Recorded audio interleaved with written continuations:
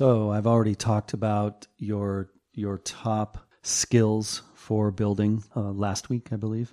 And so now I think it's time to move on to actual tools. Some months ago, I posted on one of the more popular Van Build Facebook groups just the question, what are your top, I think I said 5 must-have, most important, most useful building tools? And I got a lot of great replies. In fact, a couple hundred replies. It was a very popular post. So I thought I would share some of that. And of course, I already had my own ideas, but I wanted to get comments and input from other builders, more experienced builders, and people who had experience that I hadn't. So let's see. Let's move on here. I've got 2 for today. We're going to do three 10-minute-ish episodes this week on the top 6 building campervan conversion tools. The first one is, I'm going to call it measuring tools. And that seems obvious, but there's so much to it. It's really not simple at all. And it actually comes down as much to skill development and practice as it does the tools themselves. So, and the reason I say that is because there are so many ways to measure things and so many different types of measurement.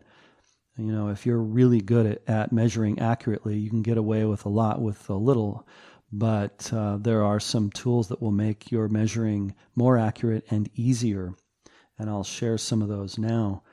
First of all, the most obvious one, I suppose, is the tape measure, but as I mentioned in a previous episode, many people, I should say, will carry a framing tape measure, and that would be 24 feet or maybe 18 feet, but the shorter and narrower and much lighter and smaller 12-foot tape measure is so much easier to use. It's less bulky. It takes up less room in your tool bag or apron. You can buy 2 or 3 of them. They're cheap. I've even found good ones, that I've used for years in the dollar store. So, because people just don't use them, but tell me what you're measuring in your van that goes beyond 12 feet, for that rare instance when you need to measure, I don't know, your wheelbase or bumper to bumper or something, you can go grab your framing tape. But a small one is usually better. And oftentimes they have finer markings on them, and that's what you want. You want very accurate markings, which takes me to my next suggestion, which is rulers. Now, I say rulers plural because here are the rulers that I have.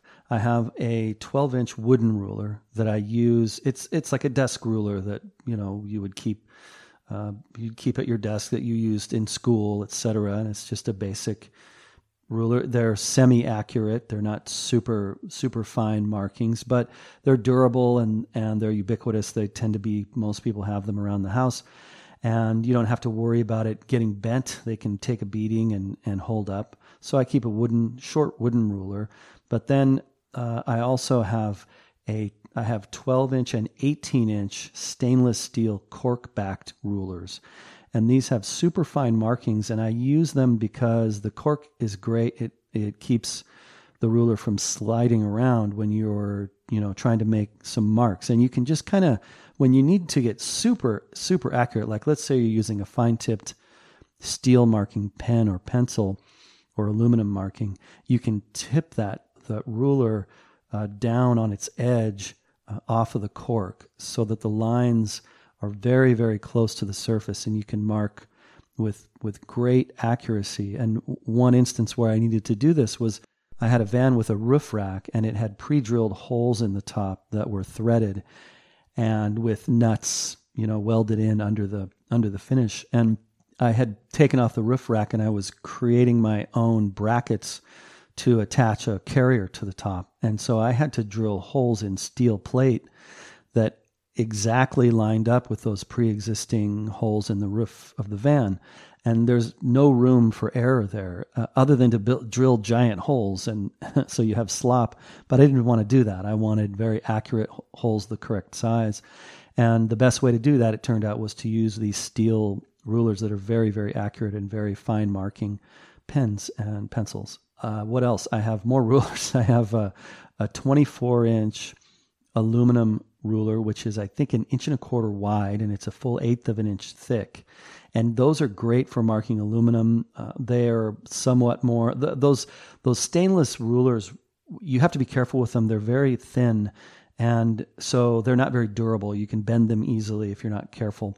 Whereas the aluminum rulers are a little tougher. You don't have to be quite so, the stainless rulers I keep in a drawer and only break them out when I really need them. But the aluminum rulers I have a 24 and a 36.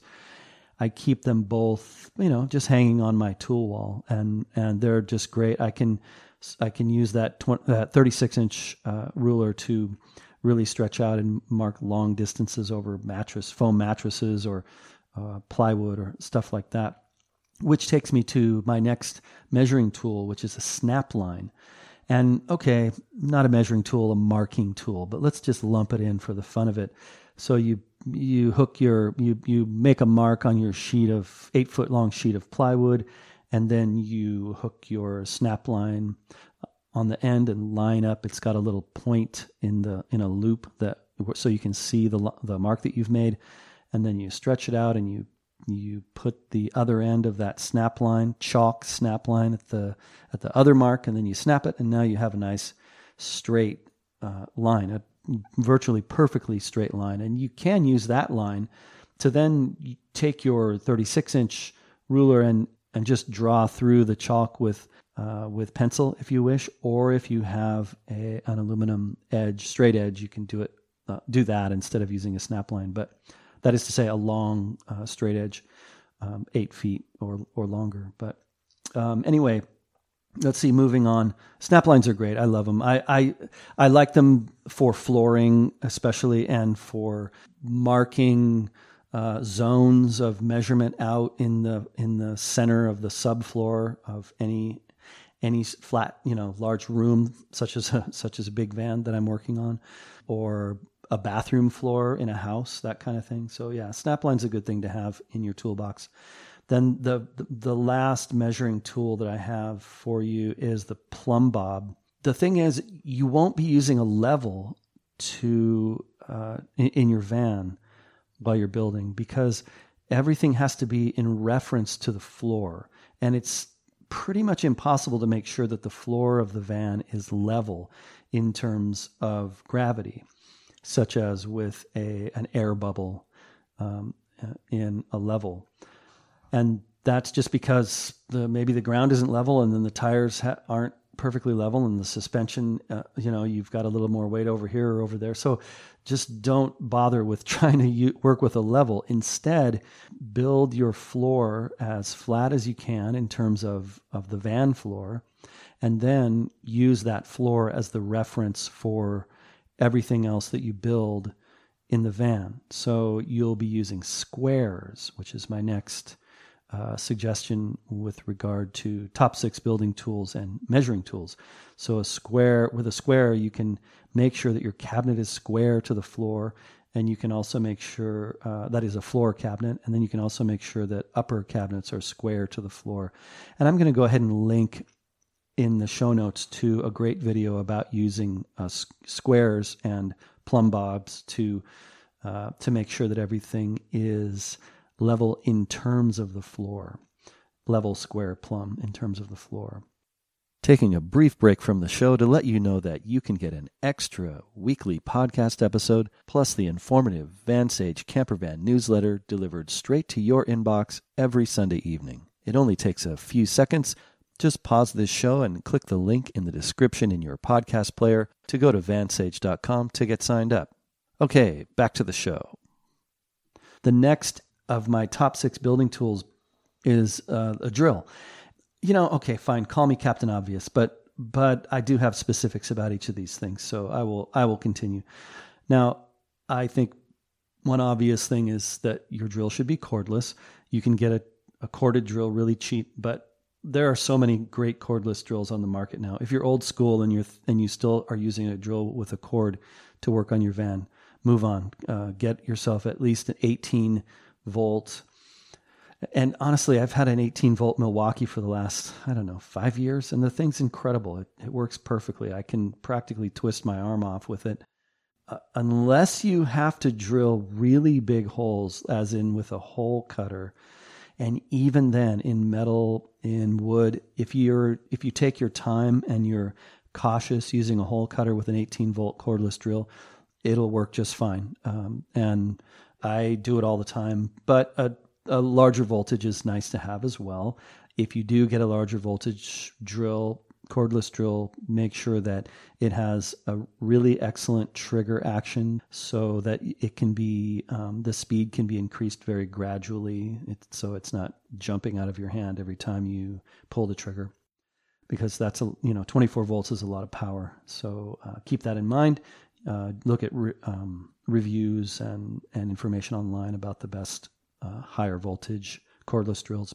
Now, within the cordless drill world, you will need bits.